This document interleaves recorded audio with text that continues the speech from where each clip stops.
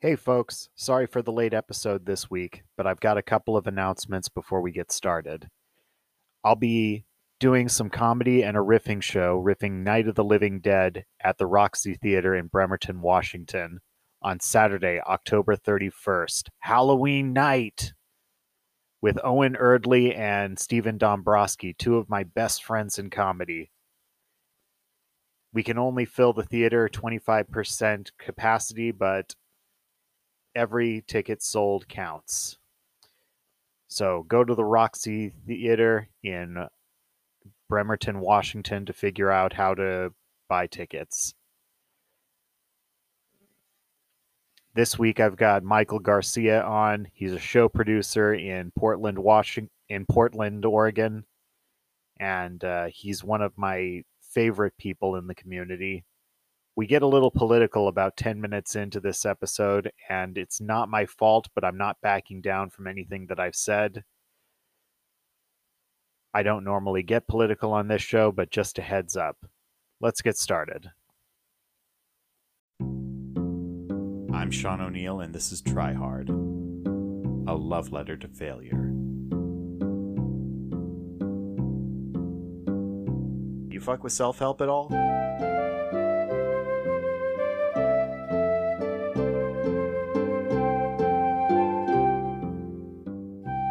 Self-help and encouragement to those who need it. You sound great. I usually do. All right. And your mic does not? I sound okay. Maybe I just speak a little further away. Yeah, that's better. Okay. Is it so you don't think it's like an input issue? You were just eating the mic a little too much and clicking? Probably. I'm just used to having it like thumbs distance away. Same. That's why I over recorded at VHS Vengeance the last two times, because I was doing my stand up, just put the mic on my chin mode. Oh, yeah? I had a real issue when I was doing stand up of not eating the mic enough and just people not hearing me. Yeah. I sound good now where I'm at in this distance. Yeah, you sound perfect. Okay. Yeah. We're recording this episode in Michael's backyard. Joining me right now is Michael Garcia. Oh, hey, Sean. Thanks for inviting me to join you in my backyard. Thank you for setting up your backyard and allowing me to stumble through my equipment. People do stumble in my yard often, so it's nice that we actually get some verification of it. Well, thankfully, it's October, so I'm probably one of the sober people that'll be stumbling in your backyard. Actually, in this COVID time, ain't nobody hanging in my backyard except for you, my friend. Well, I appreciate that very much. Michael's been being very safe and very careful. We're out in the open, like a good 10 feet away from each other, and recording outside. Yeah, as long as we're talking about that, I have been being careful. I've been staying down in my basement for the last 6 months with almost no interaction with anybody other than virtually. So these opportunities are really exciting and fun, and I don't know, freeing to a certain degree. Mm-hmm. But I don't. Honestly, I'm just so excited to talk to someone in person that I don't even know what I want to say. I just want to put something out there, just express myself in any manner, and I'm happy to do so. But yeah, I'm just meandering now, so I'm hoping you can edit this shit down. Oh, don't worry. I have a lot of fun editing. But Michael, for those of our listeners that don't know you, how would you describe yourself to the tryhards listening right now? You're a show producer in Portland. Yeah, I would say that I am a strange video archivist and a riffing show producer, most specifically. Mm-hmm. I produce a couple of different movie and media riffing shows, VHS Vengeance, where we bring several guests in, and I have a couple co-hosts where we riff on bad classic VHS movies in a live context for your audience who isn't familiar with riffing in a movie setting. It's a bit different than the classic term for riffing, which would be improvisational interaction with the audience if you're a stand-up comedian, or it would be like guitar fills if you're a musician. Mm-hmm. But when it comes to movie and media riffing, it's basically kind of counterpunch jokes based on whatever you happen to be watching. You know, the term was coined by Joel Robinson, or Joel Hodgson, in character as Joel Robinson back on Mystery Science Theater in the 90s. And it's Which we all grew up kind with and absolutely love. yeah, and it just kind of it started a whole cottage industry that now in this new era, there's a whole venue and I don't know that it feels like it's a bit of a riffing revival over the last few years. Well, there's been plenty of bad movies, so we have, plenty of fodder to go over. And Yeah, and I think that actually has a lot to do with it. I think that the explosion of love for bad movies that came about in the late 2000s and early 2010s, just because people were able to start sharing their love of bad cheesy films online, really brought everybody's eyes back to that area. You know, we're seeing. I think that Tommy Wiseau's The Room had very much to do with the Mystery Science Theater revival on Netflix, for example. oh yeah, I haven't seen an audience like those that go to the room outside of Rocky Horror. Just people, they come there and they've got their sometimes scripted responses, and some people just have a lot of fun coming up with responses on their own. Yeah, now I mean I brought that up because I think that's kind of like the preeminent bad movie that most people are familiar with. But when I go to that show specifically, I mean, I guess we're going to get right into some riffing details here. Are we talking about The Room right Yeah, now? The Room. Okay. When you go to the live shows of that, it's not everything. It very much does feel like Rocky Horror for the most part, because there's these like set jokes, these set riffs Mm-hmm. that are expected for the whole audience to participate in. Whereas a true riffing show, it's a lot of it's going to be improvised, and if it's pre-written, it's going to be riffs that are written by the individual, and it's not something that's kind of like crowdsourced necessarily. So, I have seen The Room live, and it was enjoyable, but I actually tried to riff while I was there and was throwing out my own jokes, and although we got a couple of laughs in our immediate vicinity, it felt like you were just pushing against the waves, and it's something that I think is more enjoyable in a passive way. But as someone who truly loves bad film and embraces it, it felt kind of like I felt stymied. Whereas I've seen some Neil Breen movies live, who I think for those who are lovers of bad film, he may have transcended Tommy as the most embraced director. And those films, you go in and you've got a raucous audience, you've got 200 people losing their minds, but there's no pre-written jokes. There's nothing that's expected from the audience other than laughing at awkward pauses, poorly written dialogue, and what seems to be the backbone of most great bad films today, a narcissistic director who has absolutely zero self awareness. Yeah, there's a try hard in all of us, just wanting to get their message across. And if you don't get their message, then that's your problem, not mine. And in fact, if you don't get their message, they may make another movie about how you haven't gotten that message, and then they'll make another one and just keep trying to hammer the point. Yeah, like what was the name of that director who that I don't think he's German, but he makes all of his movies. Uwe Boll? Yes, he challenges critics to boxing matches when they give him terrible write ups.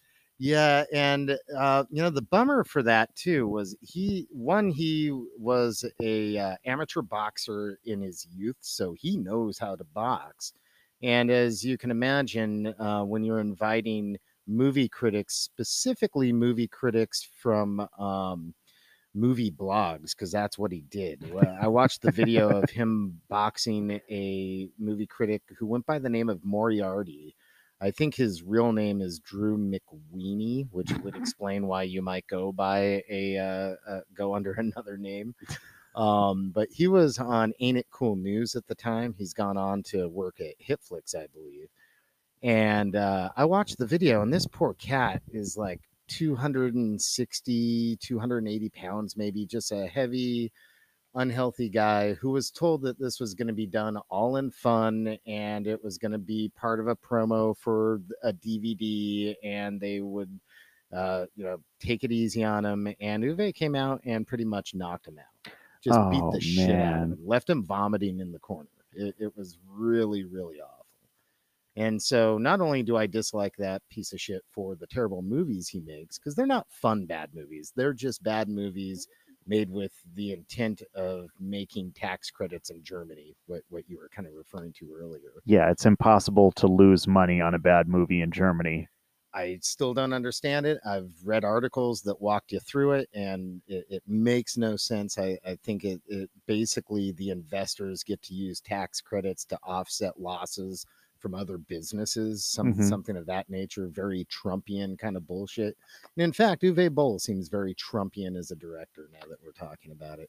Yeah, we're talking about narcissists. Yeah, indeed.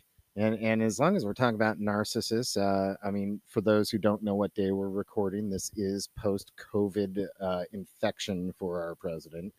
So I think we can all come together and wish that Uwe Boll also gets COVID. If only. Just stay safe, protect your families, wear a mask, wear gloves if you need them, and don't go outside and cough in the general direction of narcissistic directors. Well, I don't believe any of them think they're in any imminent danger, because they couldn't be. And I mean, that's where we are with our president right now. So I feel like it's a given that it's going to happen soon. Oh, yeah. And I hate to be this cynical, but I'm halfway thinking that it's a staged bad faith thing where he's just like pretending to have COVID to get the sympathy and to back out of debates, just like he backed out of debates during the Republican primary. I had forgotten about his backing out of debates and threatening to back out in the Republican primary. This is so devastating to his campaign that in regards to how it's going to affect, I think, independent voters, that I can't see it being an intentional move. However, I think that the recorded video that he released and the photos that he's released are questionable. I mean, the hard at work images his daughter sent out, there's a zoom in of him scribbling his name in the middle of a giant empty white piece of paper. So he's not actually working on anything. He's posing for the photo. They've propped him up.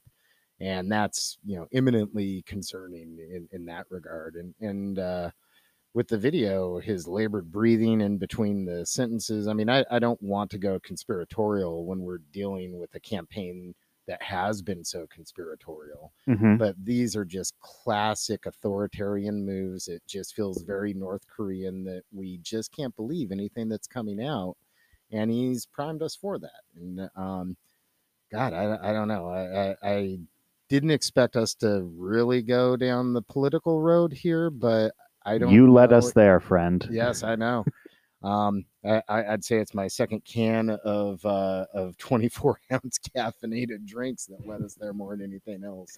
Yeah. But I've never gone political on this show before, and I recorded 4 episodes with Bram Kennedy, so that's really something. And the only thing that makes me want to go more political as far as the show goes is that I don't trust it to be real. I half expect it to work out in his favor, like Reagan getting shot.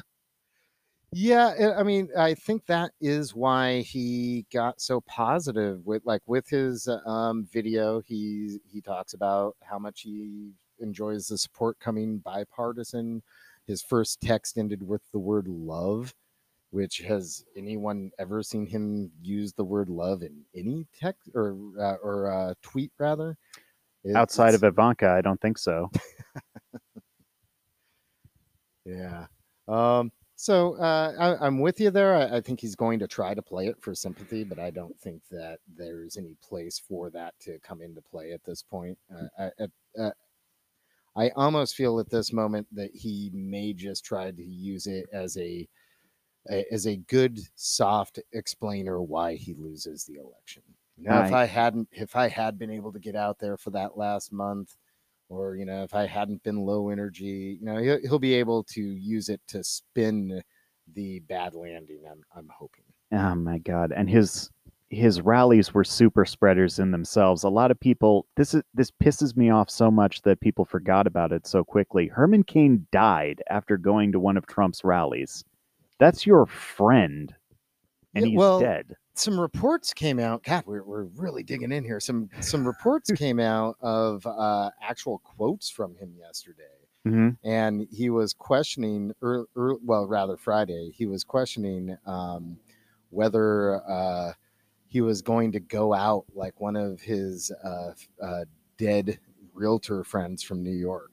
Are they going to take me out like Joe Conley or whatever the name was? Wow. Yeah, and so if he really does feel fear, it may really just change the government's reaction to everything anyway. It might open his eyes a little bit more, and maybe I'm not expecting a big change in regards to what we see on the ground, but even if he changed his messaging a little, maybe a few thousand people won't die that were following his lead on masks. I hope so. I mean, the guy eats McDonald's 3 meals a day, so he already thought he was invincible. Well, you know why he eats McDonald's 3 times a day? Oh, tell me why. Because McDonald's is so clean in the way that they cook their food in their restaurants. That was his argument, that they are dirty like regular restaurants. That he can feel comfortable and safe with everything being served to him. That it's done in a clean kitchen and it comes and everything's, I guess, compartmentalized in their little bags and papers. And it's I don't know, like as a kid I did enjoy getting food at a cafeteria because I enjoyed the organization of the tray. Hmm. um, and as someone who worked nearly every fast food as a teen, Yeah. I can concede that McDonald's was easily the cleanest. Well, that's good because I had friends that worked in A&W and Kentucky Fried Chicken, and not to say anything negative about what is possibly the most powerful fast food chain or in the U.S., but it was absolutely disgusting.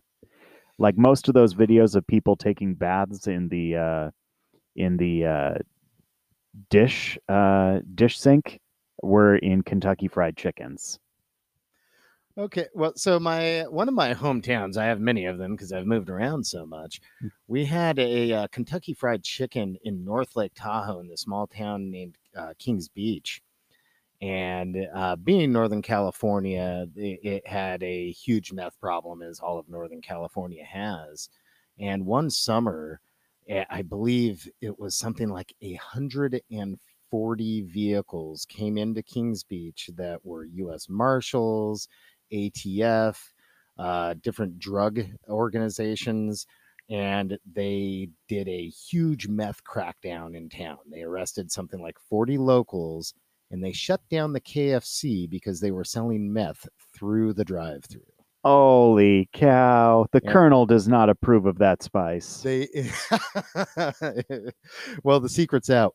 And they ended up having to tear the building down after several years. They I guess because in California now, when you sell a house or property, you actually have to have a methamphetamine disclosure to have tests done to show that there hasn't been production of it in your property. Hmm. And I think that there was so many positives there that they ended up just tearing it down versus trying to clean it out and start over. I think I remember something like that from Breaking Bad. Wow. God, I was not a big Breaking Bad fan. Hmm. Um, I What, too watched good? You love your too crap? methy. I grew up in Northern California, and it's just so gross that the subject matter just kept me away. It was only after the series had ended that I went back to watch it and just binged through in like a 2 week period because at that point its legend was undeniable and I had to watch. Oh, yes. And once I got in there, it wasn't so bothersome because nothing that occurs on that show is anywhere close to the realm of what real meth is like. Oh, it's disgusting. I mean, I grew up in Lewis County, Washington, which, like a lot of rural areas, has a homemade drug problem. Either it's opiates or it's methamphetamine, and we had both. Speaking of which, I just came back from Lewis County and I had to shower before coming to your house just to wash the stink of it off of me. Oh no! What is the stink? I don't know. There were just Trump signs everywhere, and I went to an autumn festival with my mom. My mom is a avid bead collector and jewelry maker, so she goes everywhere where they'll be selling pieces that she can make jewelry and things out of. We go to this outdoor pop-up market and there's not a mask in sight, and I'm feeling really uncomfortable, and I can't back out because my mom and I came in the same car, and I can't lecture my own mother about how unsafe all of this is. Oh man! I lectured my mom. Rest in peace. She passed away about 6, 7 years ago. Hmm. But I've been lecturing my mom since the age of about 6 or 7. I my own brothers, I'd be telling you're not watching them well enough, and I would hover over my younger brothers because she was having a good time. She was a Northern California hippie type and just really enjoyed life. And I have been high strung and worried since birth. I'm the I don't know Tommy on Rugrats. You're From day Chucky. one. I am Chucky. Oh my God. I at a certain point in my teens, it was getting kind of creepy that I would predict when my friends were going to go to jail. It's like, yeah, I'm not going with you guys. I think you're getting arrested tonight. And often I was right.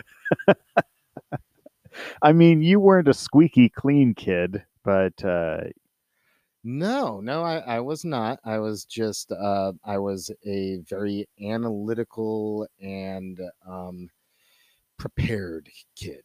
So mhm. I didn't get in trouble, though I caused plenty. Okay. All right. Let's get back to the task at hand, which is you love terrible movies, and you draw a line between terrible movies and movies that try too hard to be terrible. We've had this Yeah. discussion before. Yeah. So a little background on why I would love terrible movies. I'm an old dude. I turned 49 a few weeks ago. So I come from an era of three channels coming through on television often. In Northern California, we lived in the foothills. So, there'd be a UHF channel or two that might come through where we could get some syndicated stuff. And then you had ABC, CBS, and NBC. And I mean, this is even a pre-Fox era for most, a good chunk of my life. And as an indoor nerd who hates the outdoors, I would be at home watching whatever was available.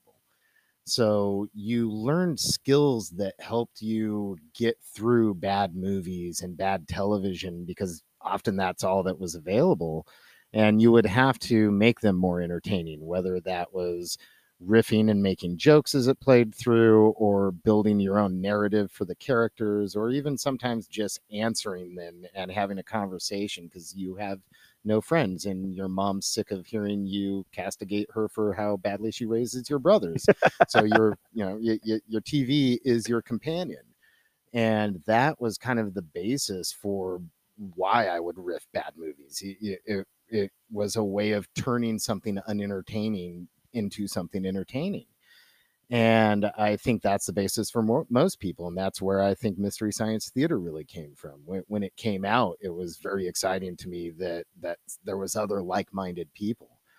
But I think that also created a market for bad films, and people started to intentionally try to make films that tapped into that same place, but it's very forced. And I think that's where you get your Sharknadoes and films of that nature. And trying to be knowingly bad is such a fine line to ride that it very rarely can occur. And really, I think the best of bad movies. Sorry to just steamroll you No, here. no, I'm completely interested. I think the best of bad movies exist because the creators behind it have a passion to make it. And whether it's being badly made or not, their love is coming through, that this is something they've wanted to make and they're enjoying making. And they might not see the misfires that they are shooting, but the fact that there is a love for the product comes through, and you kind of root for a good bad movie. And there's a silliness to them, and so often when someone tries to intentionally do that, you the calculation takes away from any passion or from any real silliness. It all feels like forced and almost cringe inducing. We had this same conversation about Rocky Horror and Barbarella, where you had were of the opinion that it was trying too hard to be a bad movie, and it just misfired and was cringe-inducing. Yeah, I'd say that on both of them. I think Rocky Horror plays much better after the live show had been created. I've tried to watch it just on its own. Oh, you got to go to it live. If you want to enjoy it, you got to go with a bunch of freaks in the middle of the night. And Yeah, and even then, I am not the biggest Rocky fan. I back in the '80s, which I think was kind of its heyday for live shows. Every town had a live Rocky show, and I sure. probably went to 6 or 7 different versions. I would say the Birdcage Walk in Sacramento, or Citrus Heights rather, best show I ever saw. The Berkeley one, which was the one they used at the intro to the 25th anniversary VHS tape, the worst one I saw, simply because the audience was tourists and not people who were seasoned with the show. Mm. But without that, it's not a fun bad movie, and it's a musical, and I'm not a fan of musicals, so it Ah, kind of okay. poisons it a little for me. And Barbarella, I have not been able to make it through to the end, but I'm just not a fan really of gaudy film, and a lot of it's being with the right audience. If I Hmm. have the right friend who does love it and can riff it, and it will get me in the mindset, and I could roll through. Hmm. Theoretically, I like to be of the mind that anything is riffable. Hmm. One of my co-hosts, a friend of yours as well, Avalon Leonetti, Hmm. we source a lot of VHS tapes for riffing purposes. One for our show, Forgotten Fantasies, where we riff old videos and memories of our guests. But also just for our own like fun, and we'll go to Goodwills and try to find every Black Spine tape we can find, which is just recorded old VHS home tapes. And we've riffed people's birthday parties, we've riffed Christmases. I mean, we're not putting that out on TV because that, or rather in any of our shows, because that feels like we're kind of, breaking into somebody's personal life a little too much. I don't want to put that on display. But for Sure. my own personal entertainment, sure, I will kick the shit out of your Christmas tree. All right. Well, some of the most fun I've ever had performing have been on your shows because riffing is a lot of fun, and you somehow find people with the most passion for this sort of thing. Well, I do try. I like to think that I put together a good show and then surround myself with much funnier people. And in that case, that's why we've invited you back a few times. You are a fantastic riffer, and we have a small crowd of other riffers: Nick Puente, Dave Lowry, Carolyn Main, Avalon, who I mentioned before. James Wood out of Salem is a fantastic riffer. I mean, we'll bring in a lot of guests. Noriko Ott, for example, one of the Oh, funniest yes. guys in Portland, maybe the funniest stand-up in Portland, in my opinion. We've been lucky enough to feature him 4 or 5 times. It is a really, really fun and exciting show. And the fact that we can bring the audience into it as well has been a lot of fun. We've had audience members up on stage a couple of times, and the audience gets to participate in the riffing, throwing stuff out here and there a bit as well. And I think it's the natural progression of where these riffing kind of shows can go, is to try to bring in as many people as you can. Well, this show is about failure, so getting back to something before, you mentioned that you were a stand-up comic at one point, and you don't do that anymore. Oh yeah, I failed.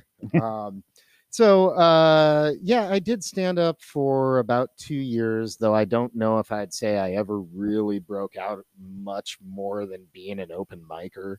I got to be on a couple of showcases, and I did some shows while traveling around California, but it was mostly with the intent of learning the process, just getting comfort on stage and just understanding another facet of these live shows. One of our riffing shows, we do VHS Vengeance, which I mentioned earlier. We play old VHS tapes. Because so many classic tapes have these long, slow lulls. Because so many of these shows have these long, kind of boring lulls within the tapes, we will fast forward through some of those portions. And when doing so, we will often have a local or traveling comic come on and do a quick fast forward stand up set. And for 3 or 4 minutes, as we're fast forwarding through some boring shit on the film, the comic can do a set or whatever other thing they might want to do. And I felt like I just kind of needed to know more about what that was before I started doing shows that featured it. Okay, so you never wanted to be like a road comic or whatever. No, God, no. I mean, I admire those who have the constitution for that, but like when we do a riffing show or we do one of my comedy panel shows, it's like I'm part of a group, and I'm interacting with those folks, and it kind of it inoculates you a little bit from the audience, and from like the dangers of being on stage by yourself, because you live or die by your own delivery when you're doing stand up. But when you're in a panel, there's, especially when you're in a panel with a group of comics like the ones we're able to bring onto our shows, there's always someone who is just ready to jump in and pick things up. So if you falter or if you're quiet for a moment, someone else is just waiting to jump in there and take over. And that way it's a little bit like British panel shows. Indeed. I mean, you just have a group that's aching to get their moment to riff. And so you kind of, you prime the room and you step back and you kind of let them take over. And so when I was doing stand up, I wanted to learn the process, and I also wanted to kind of network a bit, get to know some people, and get some understanding of how joke construction is done, and how audiences react to that, and to maybe learn a little bit about that process. But the defeat I would feel after every bad set, outweighed any glory or any excitement I got after a good response with an audience. It is a painful and harrowing way to do comedy. Oh God, have you ever bombed so hard your body hurt the next day? Oh God, I have bombed so hard that my soul still hurts. I'll just walk through it all. I started out doing comedy in Reno, just doing podcasts, movie podcasts. I mean, everything kind of circles back to movies for me more than anything else. And then coming to Portland, it was my intention to just continue that route till I saw what kind of live shows occurred here. And I realized that the podcast I've been developing could easily be translated into a live show, as well as into a YouTube show, which is what the long-term plan had always been and what we're working on now. And before doing that, I felt I needed to brush up, or not brush up, but learn a lot of skills. And I initially started taking some improv classes at the Brody Theater in Portland. Rest in peace, Brody. It'd been here like 15, 20 years, I think, just closed down last year, opening up to the amazing Kickstand comedy theater we have now. And I did that for about 6, 7 months. And I remember one of my teachers at one point telling me, if you chastising me really, because Yeah. one, he told me I need to get out of my house. You need to work on your space work, and you need to work on your yes anding and such, of course. But that's not why I was really there in the first place. And at one point, he told me, if you want to be funny, maybe you should try stand up. It's like, I hadn't really thought about going that route, before going into my shows, but you make a good point. And at the end of that class, I quit doing the doing the improv classes and spent the next 2 years trying stand up, because I think he saw what it was I was trying to learn and do. And I didn't take it that way at the time. I thought he was actually being really negative, but I think he understood what I was trying to gain and trying to direct me into the right direction to kind of get those skills. Hmm. And so that led me to the Portland open mic circuit, which is at the time I was drinking, so it was brutal, both in regards to audience responses to my comedy and to what I was doing to my liver. Absolutely. It's it's kind of expected that you buy a drink when you go in there because we're not getting paid, and the venue almost never cares about us.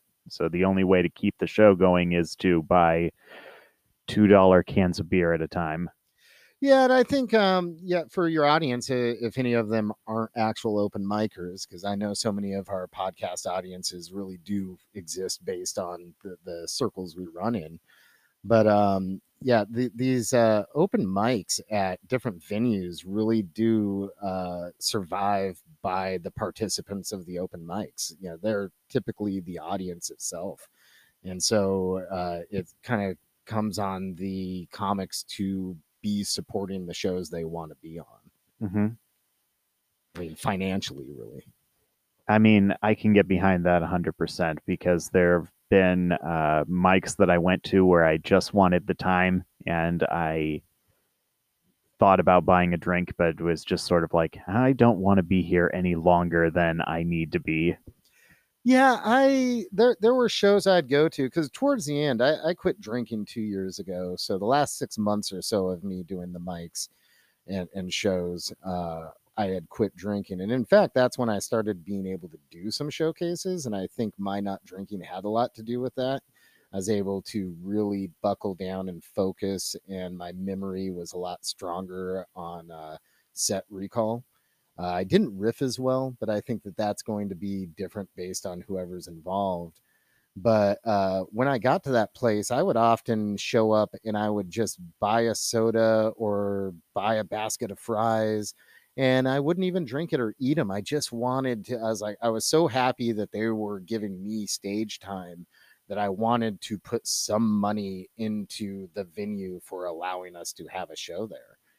Hmm. 'Cause, in a pre-COVID era, every neighborhood has a show in Portland, and in a post-COVID neighborhood, Jesus, I don't know if every neighborhood will even have a restaurant. Uh, well, it'll definitely take some time to get back to the way it was before. Yeah, are you doing any online mics or I online I tried showcases? doing Zoom mics for a little while, but I just there was a disconnect and I wasn't getting as much joy out of it, and I felt no pressure to write for them. Like I think of stand up like those arguments you get into where you have a point and then you lose it and then you walk away and the argument plays out several different better ways in your head where you ended up on top. That's how I write. I write in I write spitefully afterwards. And I didn't get that same energy from doing Zoom mics. So it's just, I didn't think of it as a waste of time. I thought of it as taking a spot away from somebody who was getting something more out of it. Gotcha. Yeah. So I've done a couple that were more storytelling like. I mean, my comedy was always very narrative. I didn't write a lot of one liners. It was basically just sourcing things out of my own personal experiences. And so there's been some storytelling ones that were actually kind of nice because it kind of gave me the space to I don't know, live inside of my head a little more because I wasn't as worried so much about my movement on stage or how I was presenting my body. All of which are things I think about when I'm on stage in front of a live audience, especially in the modern era. Now that I'm editing video of myself for our YouTube shows, and it's one thing to listen to audio of yourself and hate your own voice, but when you watch video of yourself and you hate your own face, it takes it to another level of self-awareness. And it's like I now watch which leg I put my weight on when I'm on stage because I didn't care for the way it looked when I was watching video of myself. And so getting onto the Zooms, it took all of that pressure off. But the reactions are different. There's a slight delay that comes from talking through online mics, and just the visceral response, no matter how anyone's laughing or not, you just don't get the same. I think you don't get the same enjoyment out of doing it, but you also, I feel, you don't get the understanding of how well your material works. Mm-hmm. And that's what you really do open mics for. I mean, you're doing it with other comics in front of other comics to get feedback to see how they respond. Because if you're making comics laugh, there's a very good chance you're going to make civilians laugh. Yes. And I feel on these Zoom mics, everyone is so intent on wanting to have a good experience that they're overly effusive in their response to whatever comedy you do. So you don't get a true barometer of how well your material worked. It's And kind of an over politeness because we can see your face too. yeah, you're right. That didn't occur to me. Typically, you're just seeing the lights, and you're responding to the audience laughter and maybe a face or two in the front of the crowd. But when you're doing a Zoom mic, you got, I don't know, anywhere between 8 and 15 faces just mixed in on your screen looking at you.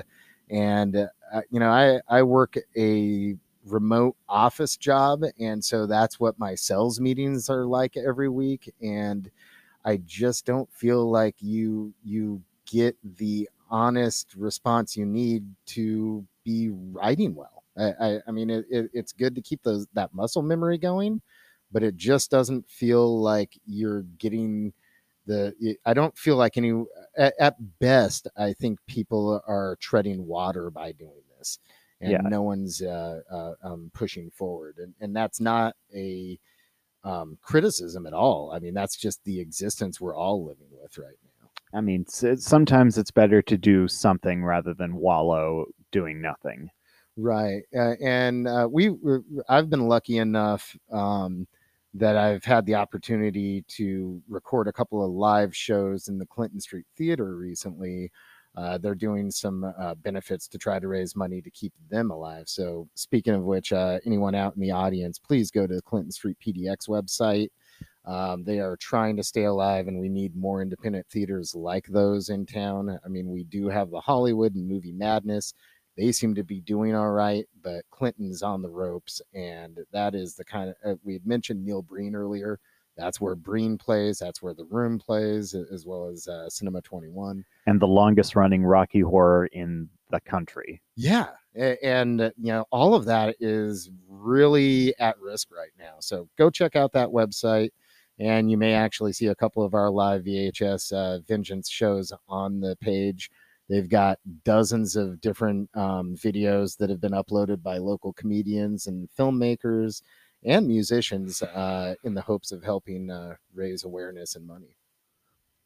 All right.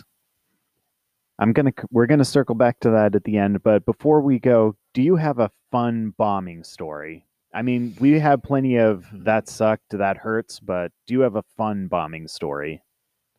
I can go first if Yeah, it makes you feel more I've comfortable. I've actually I the last mic I did was the worst bomb I ever had, and it was subsequent to the best stand up mic I ever had in the same exact venue the week prior. So this was probably about 2 years ago. I'm sure you remember Carter, who used to run the mic at the Big Legrowski in downtown Portland. I remember Carter. And that was a mic I didn't do often. It was just in a location and time that didn't work for me. I mostly did very early evening mics and weekend mics because I had a day job, and again, I wasn't really grinding to do bigger shows, so I was doing a lot of small mics. But Legrowski was just one of those mics in town that was it's one everybody would do. You'd show up, everyone was outside having conversations. Is a very social mic, and I'd always wanted to kind of get in there. And I finally got around to going. Avalon and I actually went and did a couple of sets. This was when he was still doing stand up as well. And he goes up and has a great set.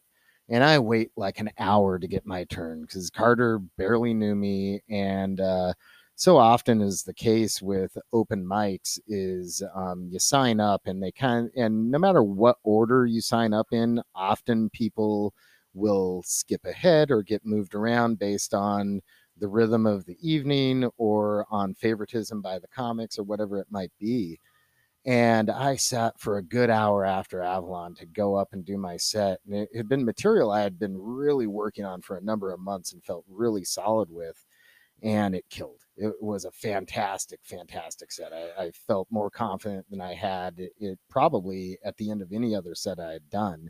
And as I was coming off stage, Carter's like, "Hey, Garcia, that was a fantastic on mic. That was a fantastic set. Anytime you come out, just let me know and I'll get you right up." And I left glowing. I was almost floating as I went out, from this effusive praise. And the next week, I was like, "I'm definitely going back in because he's going to put me right up." Yeah. And so I come out, and this was after some dumbass Trump move.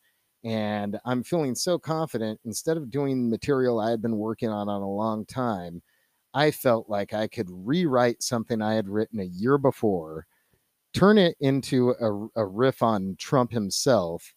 And I didn't even have my notebook with me that had that material. I thought I could just pull it out of thin air. I was feeling that confident. Mm-hmm.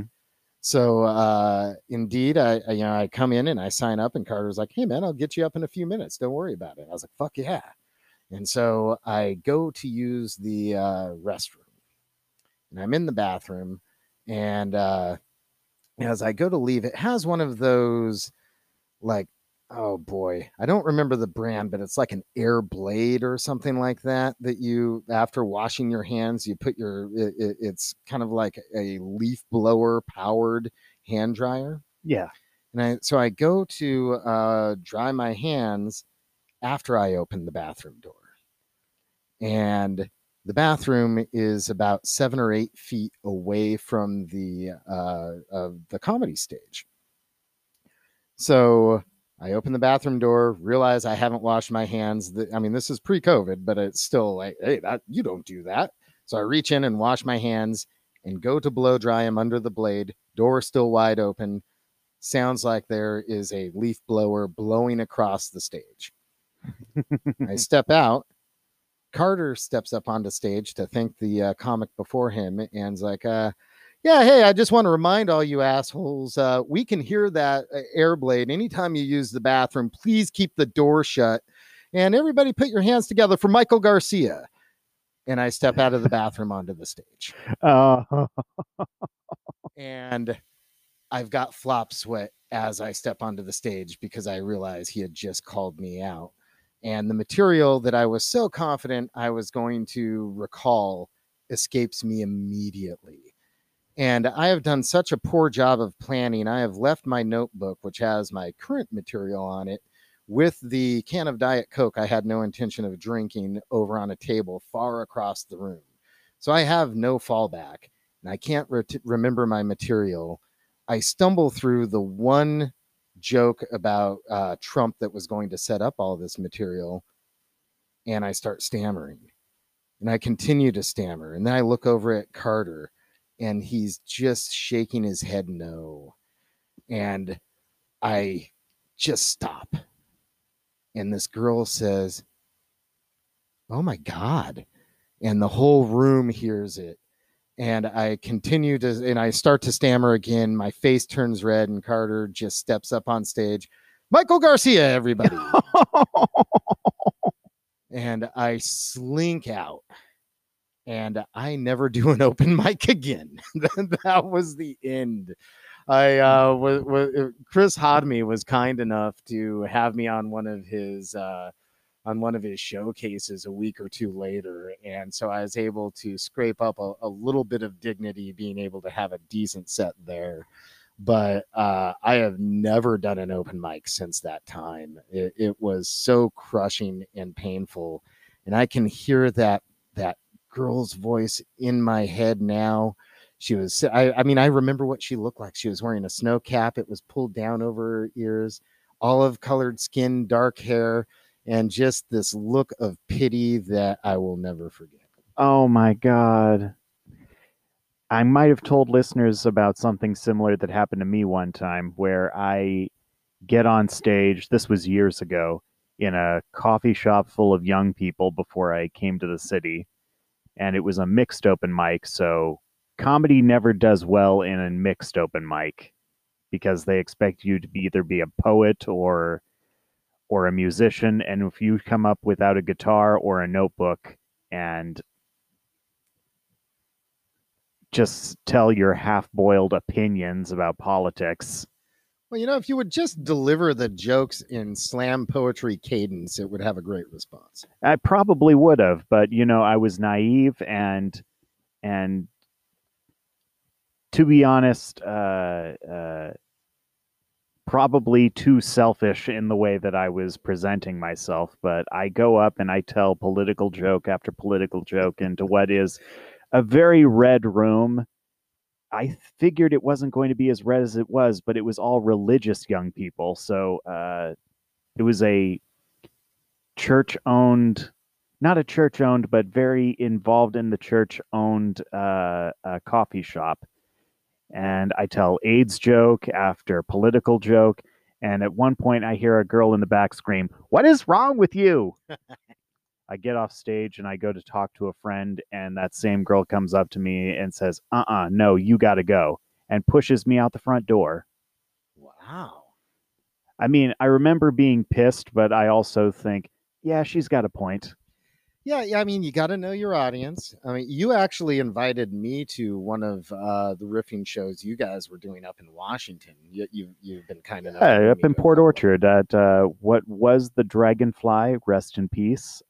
Yeah, you were kind enough to invite me up to some of the riffing shows you do up in Washington, and we did a 420 show where we were riffing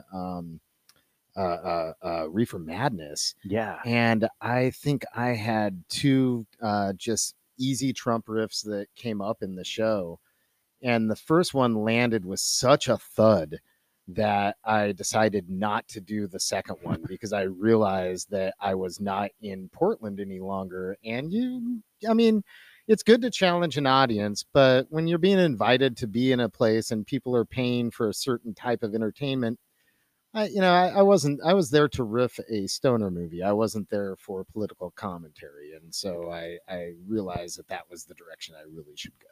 Yes, I almost never go political anymore. I figured leave that to Jimmy Dore and the guys who know what they're doing.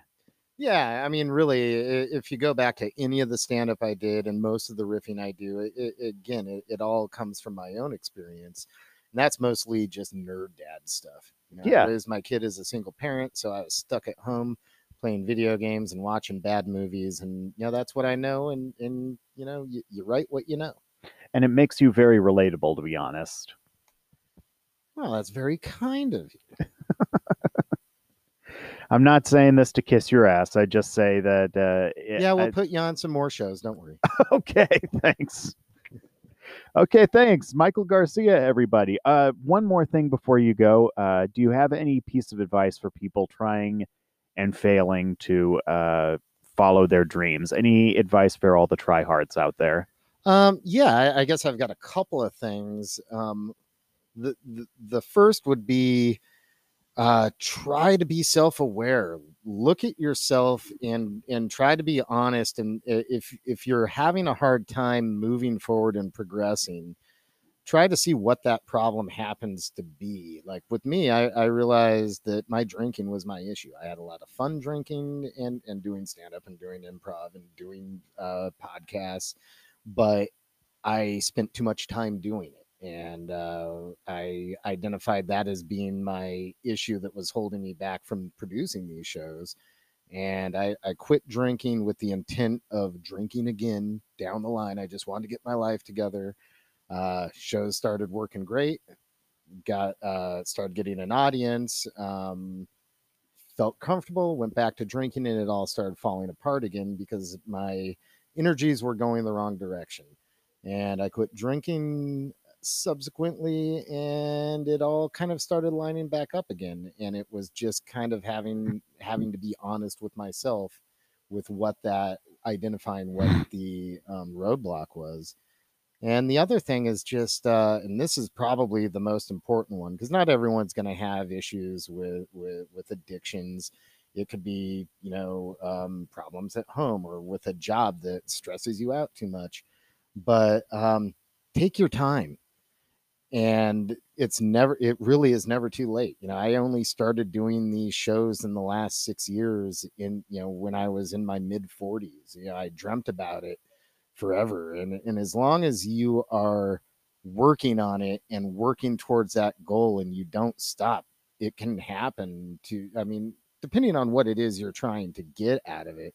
But if you're trying to create and that's your goal, you've always got time to do it if you're moving forward and just keep trying to move forward. And sometimes it's slow. Sometimes you have to look out, 2 years down the line. As I mentioned with you, I realized there was places I didn't have strength. So I started doing some stand up and I started doing some improv. Started going to the local riffing type shows to see what other people do, identify what worked for me, what I didn't like. And you don't become successful overnight in whatever you do, in whatever level of success it is you're looking for. For someone like me, it's mostly about just creating and having fun and enjoying doing these shows with people who I think are kind and funny, and that is one of the things that Portland really has to offer. But again, just don't give up, man. Keep going. It's always there if you can keep moving forward. All right, you nailed it. You nailed it. Absolutely. Thank you very much, Michael Garcia. Do you want to plug your pluggables one more time? Yeah, sure. I host several Portland live comedy shows. They're all on hiatus at the moment because of COVID. Those are VHS Vengeance and Forgotten Fantasies.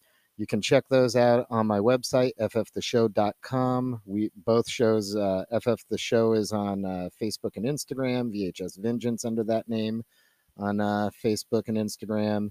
And if you go to the Clinton Street Theater website, you can see some of our live recorded shows over the next couple of weeks as they're posting.